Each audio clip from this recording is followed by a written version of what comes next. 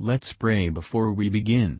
Lord, please let us understand your word and put it in our hearts. May it shape our lives to be more like your Son. In Jesus' name we ask, Amen. Psalm 41. Blessed is he that considereth the poor. The Lord will deliver him in time of trouble. The Lord will preserve him and keep him alive, and he shall be blessed upon the earth. And thou wilt not deliver him unto the will of his enemies. The Lord will strengthen him upon the bed of languishing. Thou wilt make all his bed in his sickness. I said, Lord, be merciful unto me, heal my soul, for I have sinned against thee. Mine enemies speak evil of me. When shall he die, and his name perish? And if he come to see me, he speaketh vanity. His heart gathereth iniquity to itself. When he goeth abroad, he telleth it. All that hate me whisper together against me. Against me do they devise my hurt. An evil disease, say they, cleaveth fast unto him, and now that he lieth, he shall rise up no more. Yea, mine own familiar friend, in whom I trusted, which did eat of my bread, hath lifted up his heel against me. But thou, O Lord, be merciful unto me, and raise me up, that I may requite them.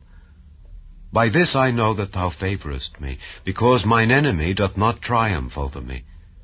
And as for me, thou upholdest me in mine integrity, and settest me before thy face forever. Blessed be the Lord God of Israel, from everlasting and to everlasting.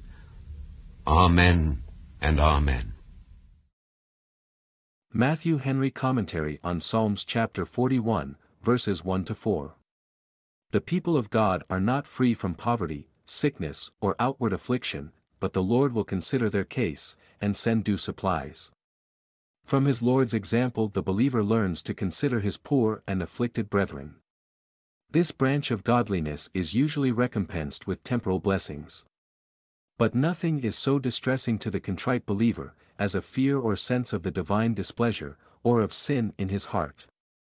Sin is the sickness of the soul. Pardoning mercy heals it, renewing grace heals it, and for this spiritual healing we should be more earnest than for bodily health. Verses 5-13. We complain, and justly, of the want of sincerity, and that there is scarcely any true friendship to be found among men, but the former days were no better. One particularly, in whom David had reposed great confidence, took part with his enemies. And let us not think it strange, if we receive evil from those we suppose to be friends. Have not we ourselves thus broken our words toward God? We eat of his bread daily, yet lift up the heel against him. But though we may not take pleasure in the fall of our enemies, we may take pleasure in the making vain their designs.